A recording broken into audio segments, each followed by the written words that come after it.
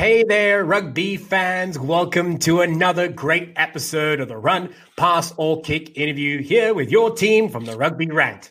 My name is Ty Brogger, your host for today's activities alongside Rob, the Hammerschmidt, and joining us here today to be put to the test in our Run, Pass or Kick interview is Mikey Brown. Mike, welcome to the show, my friend. Hey, Ty. Thanks for having me. Really looking forward to speaking.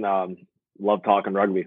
Right. I mean, like you said before, what else to do on a Sunday except chat about rugby, right? It's a pretty good start to the day. And talking about that, today's episode is a little bit special. We decided to be able to go live with Mikey Brown, who's got some wonderful insights to share, not only about his time in professional rugby here in the US landscape, but more recently about his time when he's transitioned from Rooney through to the Dallas organization and everything inside it. So a lot to unpack, but before we jump into that, I want to remind our viewers how it works. So to be able to run you through it, we hand the ball to Rob Hammerschmidt. Thank you very much, Ty.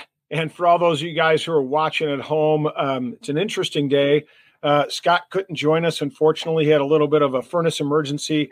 And it's Snowmageddon here in Chicago. Wait, hold on. So is it really getting hot for him? Yeah.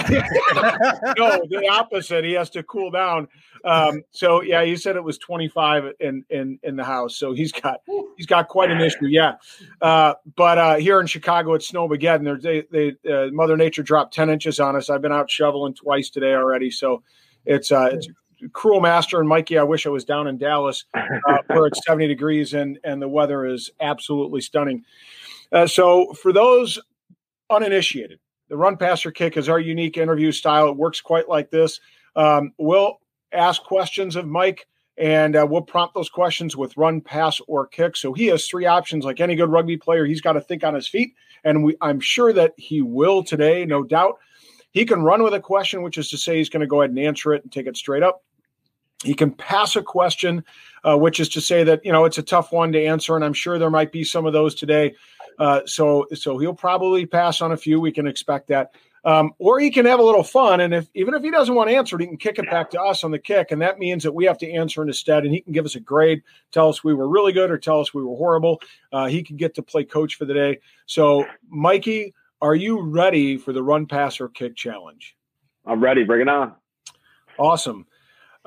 So, Ty, why don't you do some introductions here? I know that there's some questions that you'd like to ask that are tied uniquely to some things that are near and dear to your heart. Well, before we jump into that, as you so rightly pointed out, Scott is not with us here today.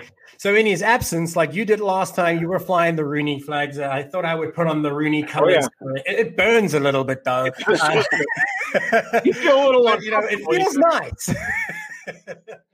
Yeah, but, I had to wear my NOLA shirt just to compensate. Yeah, you had to. You just had to wear your NOLA shirt. Yeah, but it really is great. So talking about the cold, this is a pretty good hoodie, though. This is a really nice one. I like the quality. I got to tell you, as a South African, I'm still not in my natural habitat when it comes to the cold of the Midwest. I tell you, back in Cape Town, we're a pretty weak people. If it reaches below 68, we're like, I don't think we should go outside. So it's taken a little bit of adjustment, but thanks to the rugby shop with this hoodie, it's stellar. It's nice and warm, really comfy. The colors don't bother me too much. I'll get used to the Rooney colors. It's a great hoodie for a cold Sunday morning, man. Sometimes I like to have my coffee, put the hood up. And I tell you, I could have had one of these when I was at the Raptors games as the announcer there. They put you on a balcony, which is like when the wind whips around, it hits you, and it's all the ice. Snow is pushed to the side, so you're just kind of like getting this cold breeze whip around. And the first time I went, I went with basically just a t-shirt, not realizing that after about 3 p.m. the temperature plummets in Denver area. So yeah, I could have done something like this. But more to the point, though. Let's talk about Mikey Brown and your career, because it's been an interesting tale. You've pretty much seen everything the MLR can throw at you, right? And you come out on the other side. So, we wanted to be able to learn more about that. So to be able to frame it and get people to understand your career, where you came from, it starts really much further back than most players in the U.S. get introduced to rugby, you were fortunate enough. We were talking off camera before the game, before this show, that you spent some time in South Africa. So my first question is derived from that. Now, to frame it again, I believe it was as young as 12 years old that your family had packed their bags, moved across to South Africa, where they settled in East London, and you had the fortunate ability to attend what is still today regarded as one of the best rugby schools in the entire South African area, and that is Selborne College. So my question stands here for you, Mike. Run, pass, or kick. How did this time playing rugby at Selborne College in South Africa shape the rest of your career? Run, pass, or kick? Yeah, I'll definitely run. I think I look back at it a lot of times actually and be like, wow, if I didn't go back there, would I be at a place where I'm at today? Probably not. To play at that, I didn't realize at that time, but that was definitely rugby royalty. Definitely shaped my career, my rugby career. You're pretty much, it's rugby 24/7 there. It's all boys school, so you got to think like, hey, American football, if you went to the biggest, Texas school, or their football 24/7, so it'd be the same type of thing. Recess, you're playing touch rugby, and then you go to practice, you're playing rugby, and it's 6 days a week. You're playing against some stellar competition. Every practice, there's about, I think they have per each grade, sometimes per each grade they have about 5 or 6 teams, so all the way through like a A, B, C, D, E, F, team. So it's always competitive, always fun, and it would definitely shape my career. The love of rugby. I had a great rugby culture. There's nothing more pure than a schoolboy rugby. Some of the best rugby I still like to watch today. So definitely hugely impacted my life. Right. One great aspect of rugby at that age group in South Africa, and this is such a fun memory for me, having been born and raised in South Africa, playing as what we refer to as Carl foot rugby, right? It's barefoot rugby. So no boots, right, until you reach a more senior age. But those are the fundamentals of the game that you learn there that, as I said before, you were introduced to much earlier than what most of your counterparts here in the US might have only picked up the game at college level. So a credit to you. But really, that was a springboard into the rest of your career. Oh, it definitely was. I don't take it for granted. Some of the questions, they just come naturally to me. You always talk about getting rugby to play at a younger age in the US and much different. You see things much easier now. Some things just come more naturally. So that gives me motivation sort of to help more US kids to sort of, have the pathway that I had. So, because I could see how much more transition, how much easier the game is if you start at an early age. Excellent. Yeah, well, I want to get into that a little bit later. So hold that one, file that one back in your brain, because that one's going to come up. And by the way, make mention there, we can assume Doug and Debbie Brown are related, maybe? Just a guess. Yeah, just a guess. Yeah, that's my mom. Okay, shout out to Mom. Thanks, Mom, for watching. Hi, Mom. Yep, there he goes. He gets a shout out to Mom. Give some love to Mom. So I want to take it from there a little bit with this next question, because this one intrigued me truly. Again, as Ty rightly pointed out, a lot of American players, and myself included, I didn't pick up the game until I was 24, 25 years old, really late in my career. You had obviously a different experience. We're immersed in the rugby culture in South Africa, which is unique for a lot of American players. And so my question revolves around this. I know that, you guys your family moved down there. Your dad was with Chrysler. You're from the Detroit area originally. Yeah. And then you came back after spending some time in South Africa. So run, pass, or kick. Was it frustrating for you to play rugby in the United States as a young player when most of the kids around you were just learning the game and were, not well heeled, probably never seen much rugby, and therefore, didn't even have some of those instinctual understandings of the game to play it effectively? Were you run, pass, or kick? Did you get frustrated with your teammates, or how did you deal with that?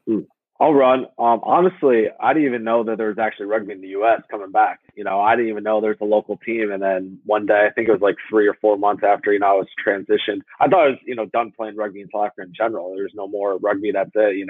U.S. doesn't really have rugby. Didn't even know it. And my mom said, "Oh, there's a local, club over here." So just to play, I was just happy just to play, honestly, because I thought I was done playing. I think I learned, when I got out there, I learned that, a lot of guys don't know what to do and don't know what. It makes rugby fun, like who am I to say? I had a bunch of guys that when I was 3 years prior to that I didn't know what to do, and these guys were yelling at me, and I didn't, that didn't make me feel very good, but it made me learn. So next time when I was helping, I want to make sure that, hey, like, how did I feel when they yelled at me? Not very good. So these guys had a lot more experience than me and were a lot more better at the time. So let me just learn these guys, and that's the best way to grow, not someone to yell. So I think it was actually positive, and high school rugby, even in America too, some of the best memories, at that age. Yeah. So walk us through. So you come back as in high school. Yeah.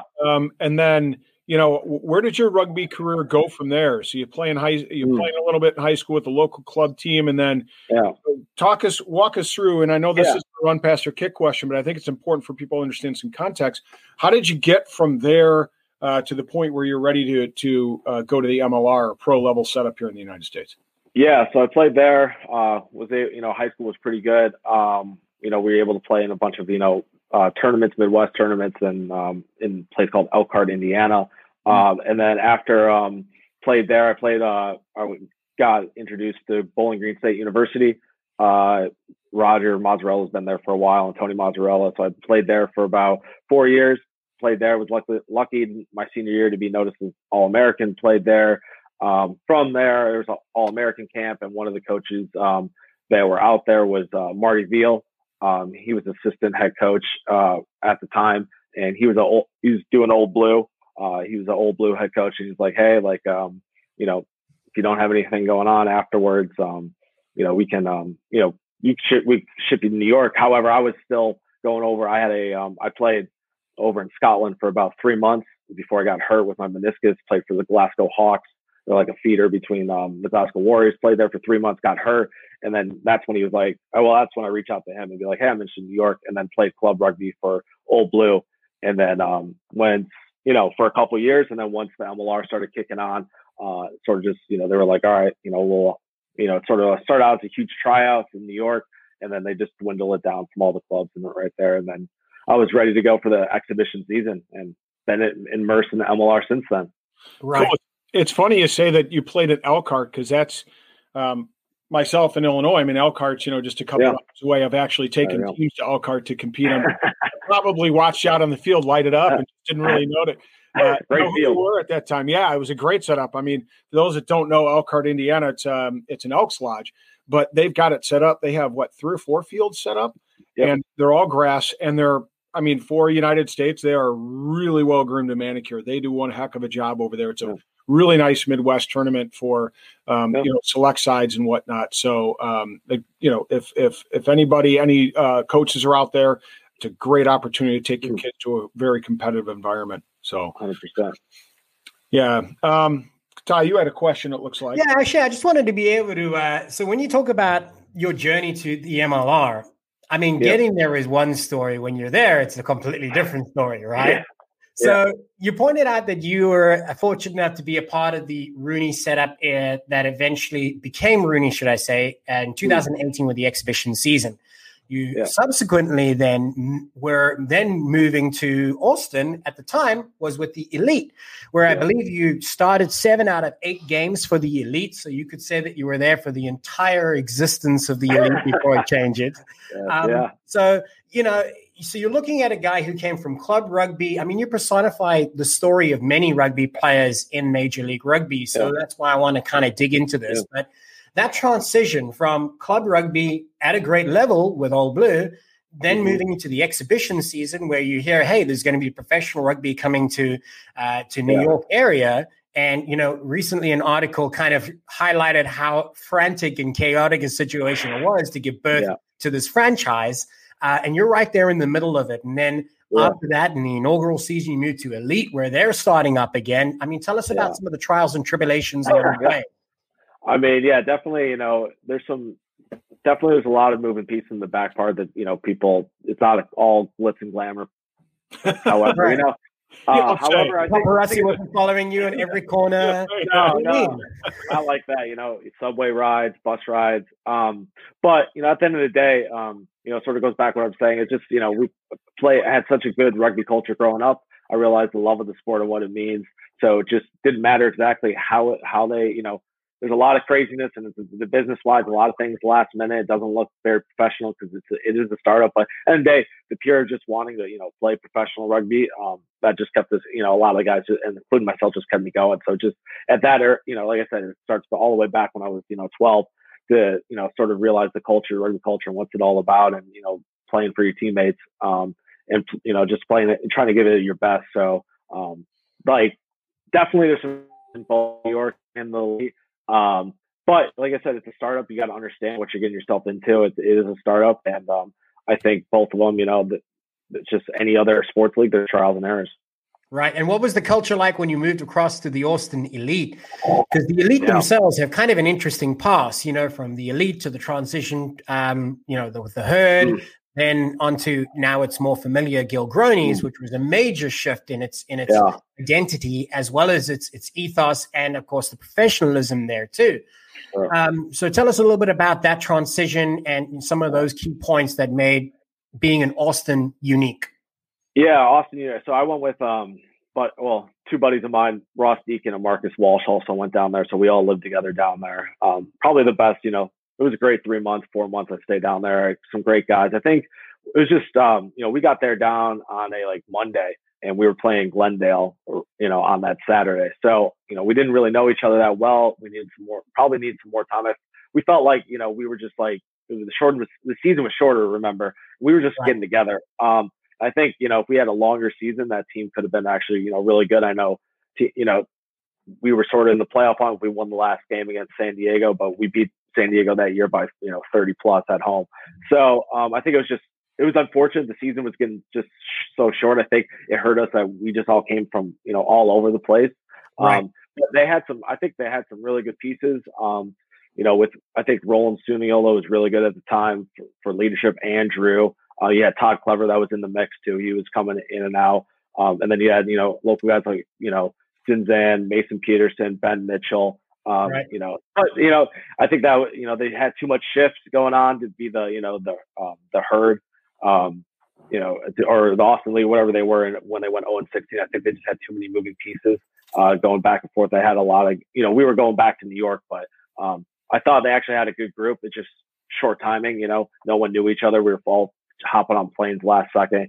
But I really enjoyed Austin. Like I said, the players' leadership, you got to play with Todd Clever. That's amazing looking back on it. Andrew Suniola, and Roland. That's amazing to play with those guys. So, and then, like I said, Ben Mitchell, class player, going to be a USA Eagle soon, and Zinzan too, and Mason. So you look at that, you had some great talent there. So and Austin's also a great town to be in. So I enjoyed it. For sure. And real quick, we have a fan question here. I'm not sure how fair it is to ask this of you, but we're going to put it up there anyway. The big guy wants to know, who is your favorite fan? I want to be careful because Doug and Debbie Brown are indeed listening. So I would probably say my parents, but Scott's neutral, no ties, no blood relation. Scott's number one. He's always pulling for me, so I appreciate him. Cool. Hey, I want to talk a little bit about your experience down there in Austin and get some context.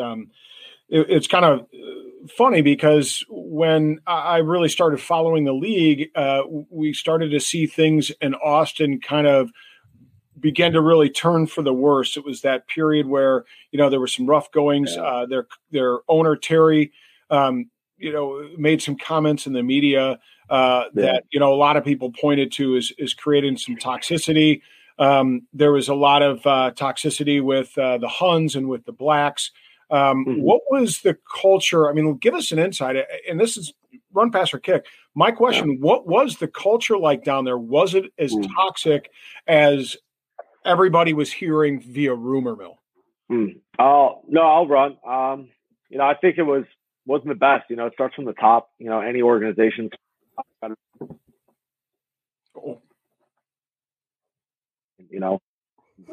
think that was, a mantra going forward. And I think you need the clubs to survive. You're killing your fan base. If you didn't agree with them and you're not in good standing with them, you'll never go anywhere. If you don't have the rugby community, right. We don't have a big enough fan base in the beginning to start with each market just without the rugby community. So if you don't even have it, then you're really going to be behind the 8 ball. And I think you need the rugby community behind you 100%. Yeah, it was funny.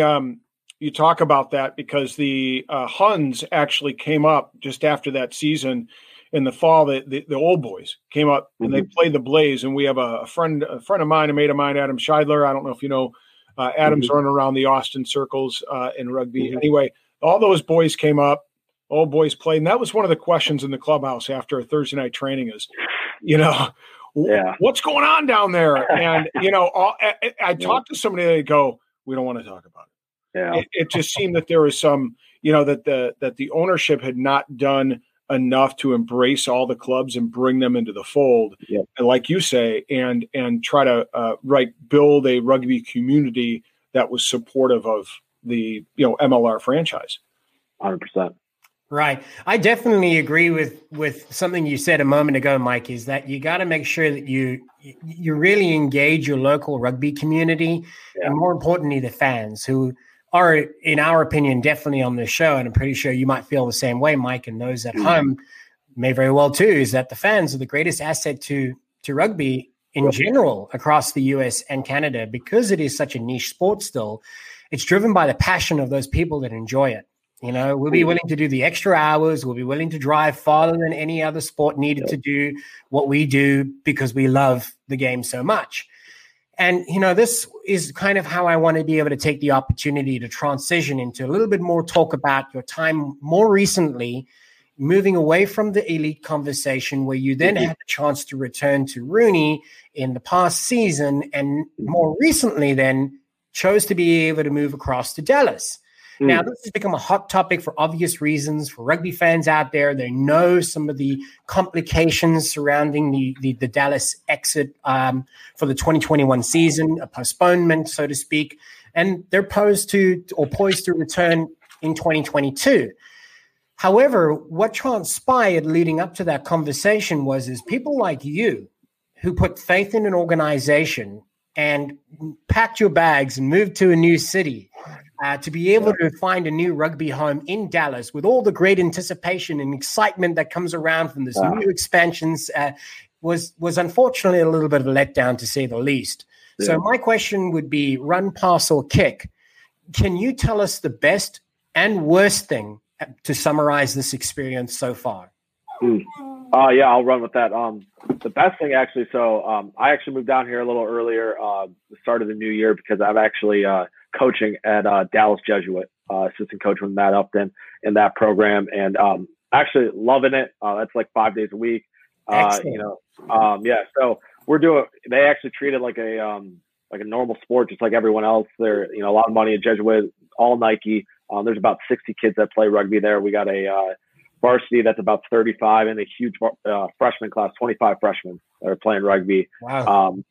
Loving that. That was sort of my thing was after, we were going to be training in the mornings, the coaching was from like 4 to 6. I was able to do both. So that was sort of what, a lot of it was sort of gearing me to come to Dallas, because I really believe that Dallas is a huge market that can make it work. And there's some really good things here. And Dallas has such a great rugby culture as it is. And perfect example is how you found a coaching position 5 days a week, which might not happen elsewhere in the country, right? Yeah. And that was a huge, a big factor of why I chose Dallas was because of that. So I was able to do some coaching there. So the best part about it, because I really enjoyed that, I'm still here in Dallas, still really enjoying it. And the worst part obviously is, when that decision came on that Tuesday, we were supposed to move into the team apartments on that Saturday and the Tuesday. So, that was a lot. I had my wife down here. We didn't know what to do.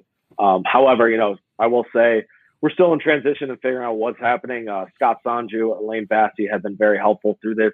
The commissioner, George Killebrew, I reached out to him personally. He responded to me personally. And, I want to thank him for that, for trying to help out my situation, because I was a little different situation compared to everyone else. I was already down in Dallas. Majority of the guys were trying to get down here that Saturday still, when the move-in date was. So they've understood my situation, and they're currently helping me out and trying to figure it out. So, I still believe in, like in Dallas, there's a lot of good things being here, and I can see that it can make it a lot. They're ahead of a lot. Like I said, I've been in Austin, been in New York, and they're ahead of a lot of different ways in the community compared to different markets. And those markets made it work. So I really think the Dallas market. It's undoubtedly so that to have Dallas be successful in whatever version may be supporting rugby is important for the growth of rugby on a national scale, because, as you say, it is kind of a hub for activity when it comes to rugby culture. So, we want them to be successful. We want them to be one of those great pioneers in professional rugby again down in Dallas. So many great points to be able to take away from that, because your personal experience has been a good and bad, but the people that have made helped make your experience possible, like Elaine Vasi, like Sanjay, as you said, and of course George Killebrew, who reached out to you at least in some communication. Those are all positives that, even though something didn't go according to plan, people are working their best to be able to make it right. Yep, 100%. Yeah, they are trying to make it right, and I know it's kind of crazy during this time. A lot of people reach out to me, which the rugby community is really great. People reach out to me, always trying to help. So I think that's really important to let them know that, hey, these are people too, and they're trying their best. So on that note of Dallas, and I'm gonna ask what's on the mind of a lot of fans, just straight out. And you have a run, pass, or kick option here. Yeah. A lot of fans, like, for example, and I'm going to speak from my perspective. I had actually, once Dallas had announced that indeed they were going to be selling season tickets, they were taking deposits. I immediately, and Texas was fairly open at this juncture. Yeah. I immediately got on, Southwest.com and went ahead and ordered flights so I could see my team NOLA play in Dallas. We're not sponsored by Southwest, but we're willing to be. So, and it was going to be on my spring break, because it was going to work out perfect. And then, a week later, things are turned on its head. All of a sudden, it's not even no fans; it's no season for Dallas. Yeah. Run, pass, or kick. What happened? This is the story of the one. As a maintenance engineer, he hears things differently. To the untrained ear, everything on his shop floor might sound fine, but he can hear gears grinding or a belt slipping. So he steps in to fix the problem at hand before it gets out of hand. And he knows Grainger's got the right product he needs to get the job done, which is music to his ears. Call, click Grainger.com, or just stop by. Grainger, for the ones who get it done. What changed so quickly? I'll run with it. I'm not too honestly. I'm not too sure with it. I was talking with the front office Monday before the news broke. I just think that the players only got told by a press release. Players haven't been told by ownership. Like I said, Elaine Bassey, Scott Sanju have been talking with us. I think that ownership talking to players, just simple. Just it's a small organization, right? Just think about it. Any job or any market or a company that loses, decides to quit jobs. It's a small. Just to actually have a person, a Q&A or something, or frequently asked questions would have done the difference for players. I think going to 2022, I think if to build that trust back up, I think ownership needs to get involved. Exactly what's happened, why it didn't work in 2021, just to put just have some reinsurance and build that trust back. Because right now players no one. So we're kind of kept in the dark. No one really knows what happened. We got the press release, just a little just a little Zoom call that probably take 30 minutes, of 30 people, just to explain, what happened. This is the reason it's happened. This is why 2021 didn't work. This is what 2022 is going to be. This is going to be different. And I think putting a name, or face to the name instead of just a piece of paper would do a lot of good stuff. Not too sure. There's a lot. Of course, there's always rumors, but us players, we really don't know what's going on. We were left in the dark. Right. But I think going forward, I think ownership has to be more active if they want it to build players' trust back up in the next year. For sure. And, if you're a fan, yes, you'd be disappointed, but I guarantee you the players are more so, right? Yeah. So it's something certainly, but a guy like Mikey, who basically, he's married. He has a partner in his life now. They up and shifted their whole life down to Dallas. I think we kind of, I get frustrated from my perspective. Right. I said, but, I also had to put it in perspective, like, hey, think about a guy like Mikey Brown. Think of guys like Bronson Tellis and Levi Van Lannon and some of those, in reality, young guys, for a guy like Rob, for Yeah, for a guy like you, Rob, yes, you're disappointed because we, had an awesome opening day planned. You were going to travel down there, experience, the thrill of a new expansion. Okay, it's disappointing. I won't get to be able to do that. Right. Yeah, and guys like I mean, obviously for Mike, you're fortunate. You've got an opportunity to continue your rugby even without Dallas as a professional team because you're involved in a coaching position. Other people packed up their bags, left their jobs, perhaps moved across from other countries in some cases. Maybe they sold their car, got rid of their apartment, And no jokes, it happens. No. I mean, I had to do that when I came to this country, right? I sold everything because imagine I got to the gate and somebody said, "Oh, sorry, closed." Yeah. So these are human stories. They're human tales. Yep. But here lies my important question. I'm going to ask you for a moment, Mikey, to be able to put in your commissioner hat. Run past or pick. What would you have done differently?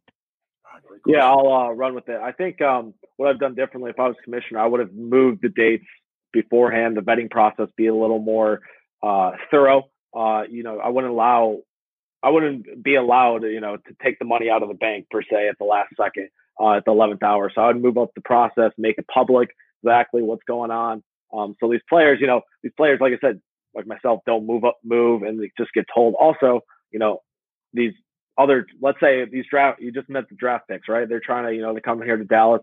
The reason why Dallas went that way, they're trying to get younger and develop these guys, right? Hopefully they get on rosters. I don't know. But that if they get on rosters, then there's jobs being lost there. So they're way down the depth chart and they're not getting that proper development either as a player. So if we go all the way back, I would move make sure the vetting process is more stringent on these owners, milestones, make them public, and make them, months before, a week before training camp, right? Not too sure exactly, what could have changed, December 16th compared to January 16th. I don't know exactly what changed. I don't really think that it's a COVID issue. I'm coaching right now in Dallas. Dallas is pretty open. Globe Life Stadium or Park, whatever would have been, they could socially distance their fans. So, like I said, I think it's a integrity thing and character thing from ownership, could step up. But if I was commissioner, I would move everything up to make sure that this doesn't happen again. Right. Absolutely. Definitely. We have to walk away from this going, what have we learned, right? Yep. 100%. And, I want to make sure that this doesn't happen again for other players. So I would hate that to happen for other players. Exactly why they need to have a player's voice into this. Right. I know they're trying to make everything fine. Like I said, I complimented George Killebrew for what he's done. However, any sports professional league has a player's voice sitting at the table. I know they figured it out, but for like a week, we didn't have any communication. We're in the dark, right? So that's fun to tell your families or your wife what's going on, and you don't have anything. You're stuck, and you're just like, I don't have anything, right? We need to have a player's voice in there. I hope through this they realize, hey, we should have a player's voice. Let's not make it difficult, which they currently are. So I think it's just we need to learn from this and grow. And I just don't want this to happen to any other players. So I feel bad for all the players, the Glendale players that happened. The guys that are coming overseas. I was going to mention that. The guys who came from the dispersal draft out of the exit of the Raptors in 2020, here's these guys who are feeling like, oh man, isn't history just repeating itself? Yeah, I mean, I feel bad for them, and I just want, these guys, you got to think about the player, right? You end your season back in March, and then it's like, all right, we're still trained, it's going to be next year, You train for 11 months, right? Through all this, COVID stuff and a lot of, ups and downs I'm sure everyone has in their life. And then the last 11th hour, it's like, oh, no, that's not happening. That's a huge, that's a huge thing for these players. Like that's a lot of mental, strength that you're going to need.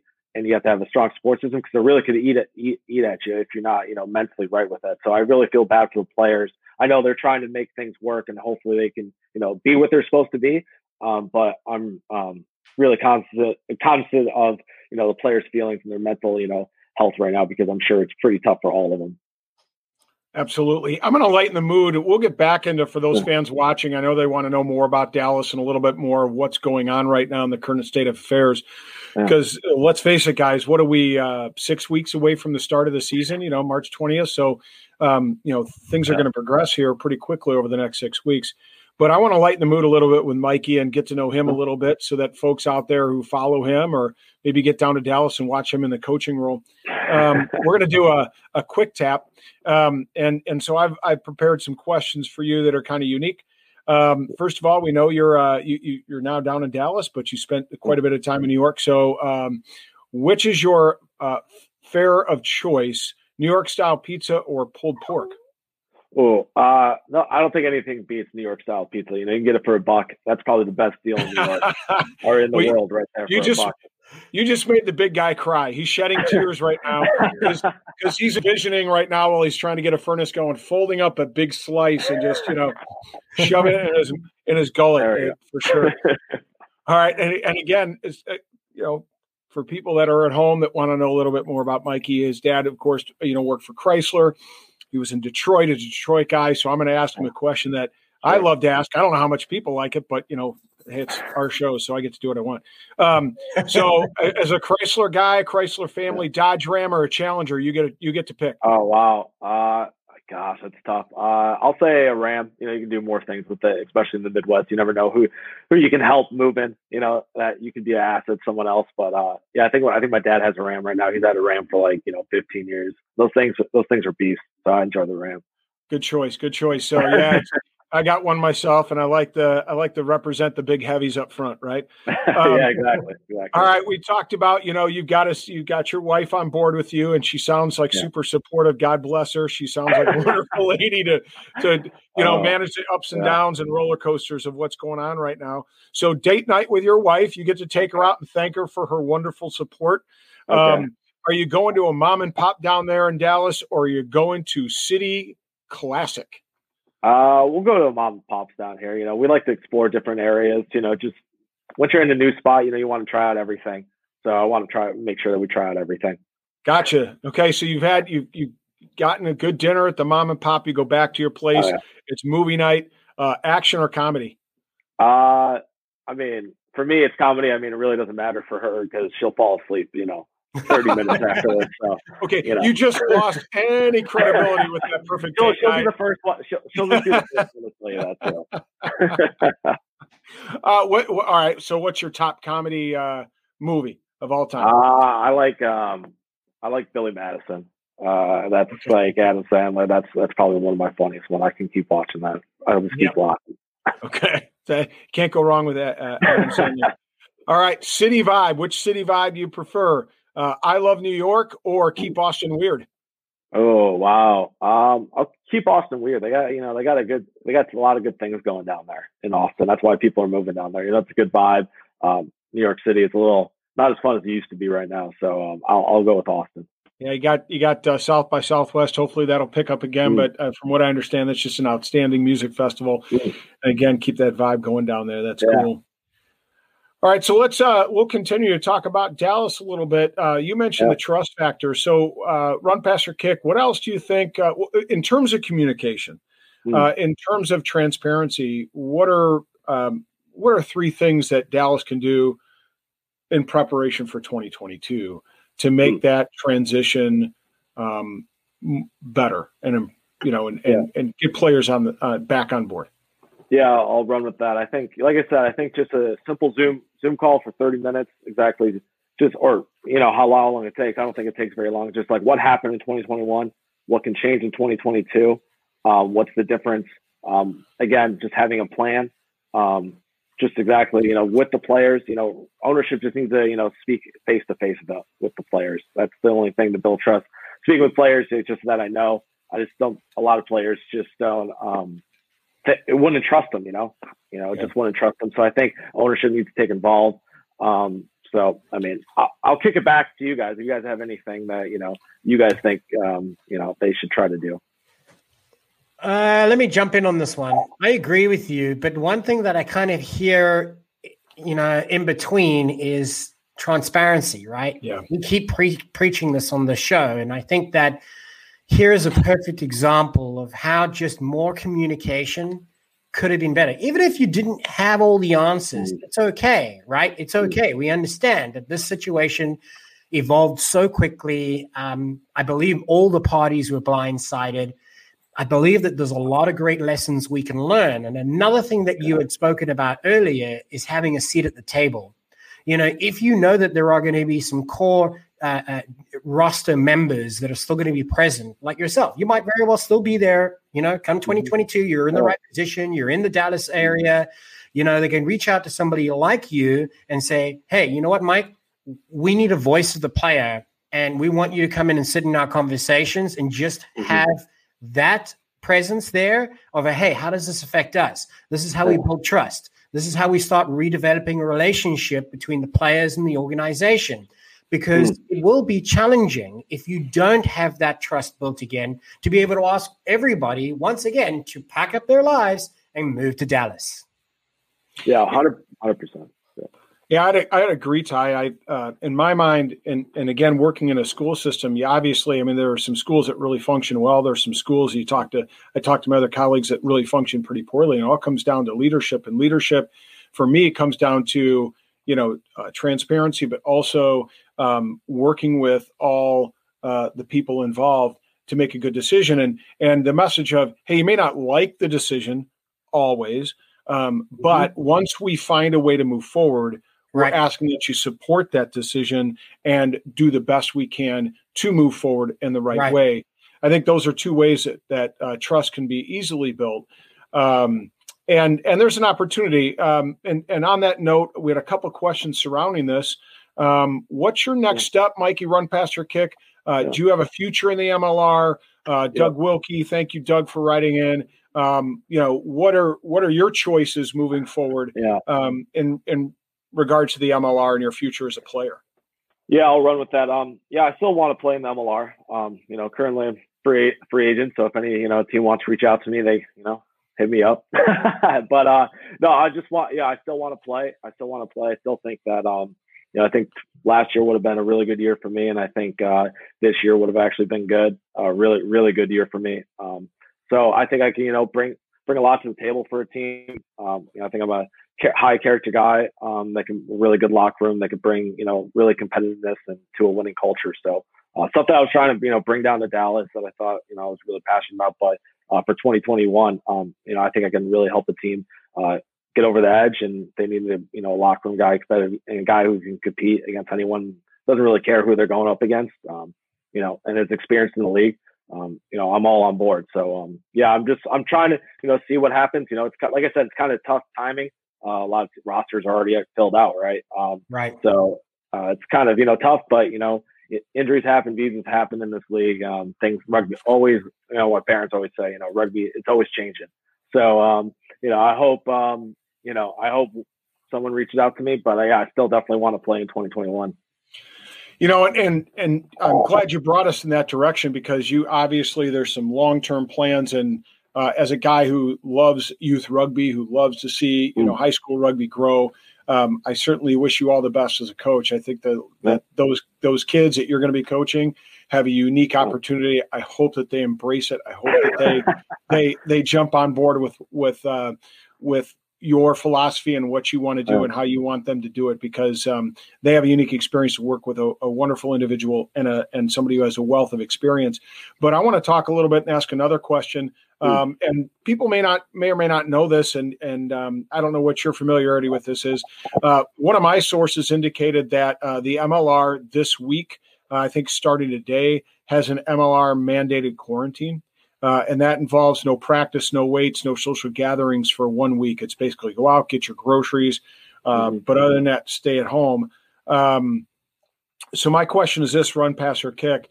Do you think this is going to be effective in terms of will players follow these quarantines, leading up to the start of training camp here in February? Yeah. I think I'll run with it. Like I said, it's been 11 months.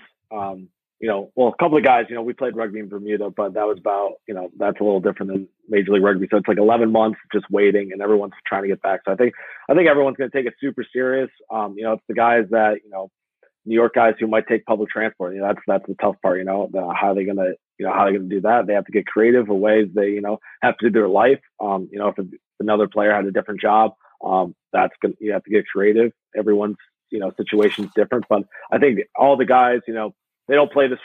Guys aren't playing, especially the American guys. They aren't playing it for the money. They're playing it for the love. And they want this to happen. So I think 11, 12 months of just not playing, I think they'll do anything possible to get it done. I mean, the MLR is certainly not in the same position as other professional leagues, even rugby leagues around the globe, right, where they can employ the technique of bubbles, which is already proven to be inconsistent in any case. But as you so rightly pointed out, Mikey, is that everybody wants this to be successful. And on the player side, they have even more reason to want it to be a success than anybody else, right? Sure. Because all we want to do is get back to playing rugby. Exactly. Everyone just wants to pass the ball around and just, I'm sure there's a lot of pent up aggression. Yeah, it's probably a fair point, right? Those first few games, no doubtly, would be a bit sloppy, but I can tell you it'll be filled with a lot of passion and a lot of energy. Oh yeah. So, Mikey, my next question is, surrounding that, the next steps for the league itself as we enter into 2021 and what are things going to be like? I've talked about getting tickets to some games, and there are rumblings that with Dallas backing out, obviously teams are missing a game. Now teams are down to 15 games, kind of throws the schedule off. So have you heard anything, Run, Pass, or Kick? Have you heard anything coming out of the league, whether it's through other players or through your contacts in the league? Are we going to see, the schedule shift remarkably as we go into 2021?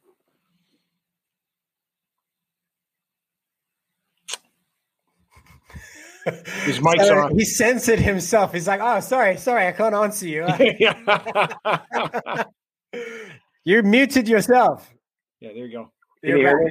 Yeah, you can just say pass. You don't have to So no, I mean, I'll say I'll pass it. I'll pass this question. I haven't heard anything, but if you guys want to jump in, I'll pass it. Everything is going to be speculative, right? I mean, look.